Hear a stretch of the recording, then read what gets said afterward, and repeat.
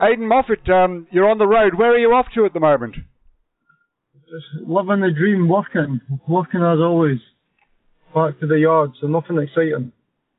Right, okay. So, looking ahead, of course, we've got this weekend, Croft, we've got 3 rounds of the championship to come, of course, at the moment. But just going back to 2013, in fact, was the first time you actually made your debut at Knock Hill. And you also made the history books for the very first time because you became the youngest driver to actually join the British Touring Car Championship. That was a big step for you, wasn't it?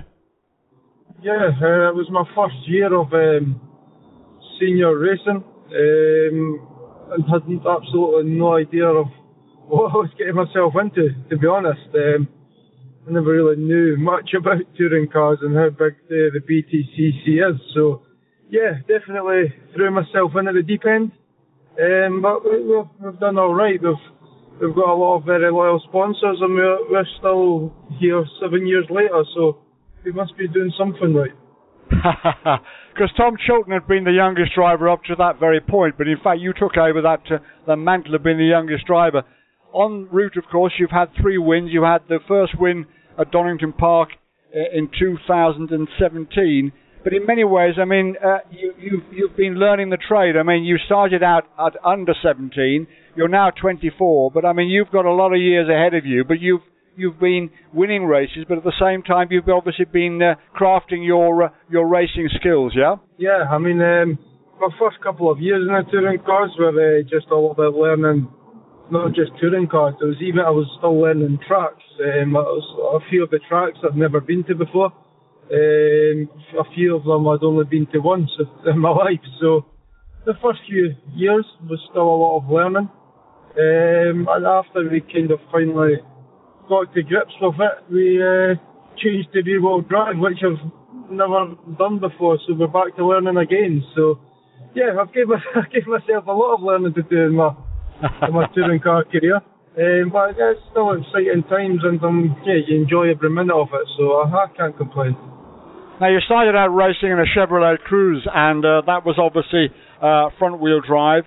And then, obviously, 2015 through 2019, it was the Mercedes A-Class. Again, a front-wheel drive car. And then you took on the Infiniti Q50 towards the end of the 2019 championship season. And the car now is basically proving to be very successful for the team. Obviously, Ash is having a good run, and you're getting your head around the car as well. But what's the car like to drive? Yeah, it's very, very different to what I'm used to. Obviously, the BMR engineering have played a massive role in developing this brand new Infiniti, the 2 of them for this season.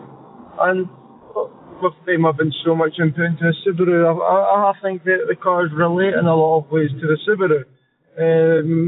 Probably more so than it relates to the version of the Infiniti I raced the year before. So Ash has already got a lot of experience. He has done a lot of years in the touring cars, in rear-wheel drive, and obviously he's Formula 4 days, whereas I've never completed a season in a rear-wheel drive car before. So Ash hit the ground running. We didn't have a pre-season test program, unfortunately, due to the way the world is just now with COVID. But if I was 1 year I needed a pre-season, it would be this year. So it took me a little while to kind of get things going. This weekend again will be the first time I've ever been around Croft in a rear-wheel drive car, so it's another little learning curve again. But the team have produced a brilliant car, and Ash is great to work with and helping bringing me on, so we're getting there as a package. And Laser Tools Racing, of course, very much at the forefront of your touring car campaign with Ash. Laser Tools, obviously a Warwick-based company, but the relationship has grown over the last 3 or 4 years, hasn't it? Well, Laser Tools, it was 2014. Actually, it was my dad sat down with Laser Tools because I had a school exam, so that's how young I was with touring cars. I couldn't make it because I was in an exam for school. we done the deal 2014 to become Laser Tools Racing. 2020, and we're still going strong and expanded to a 2-car team. So Laser have played a massive role in my touring car career, and we couldn't do it without them. Now, what about Croft coming up this weekend? I mean, again, has its own particular challenges. Does it sort of tend to suit a rear-wheel drive as opposed to a front-wheel drive car as far as you're concerned? I mean, it always has in the past. I think it changed a little bit last year with some of the work done at the track, and when the tires changed to the slightly wider tires to what they used to be a few years ago, that definitely helped the front wheel drive cars out a little bit as well. So I mean, I don't know. I've never done the track in rear wheel drive, but it's always tended to suit the rear wheel drive cars better in the past.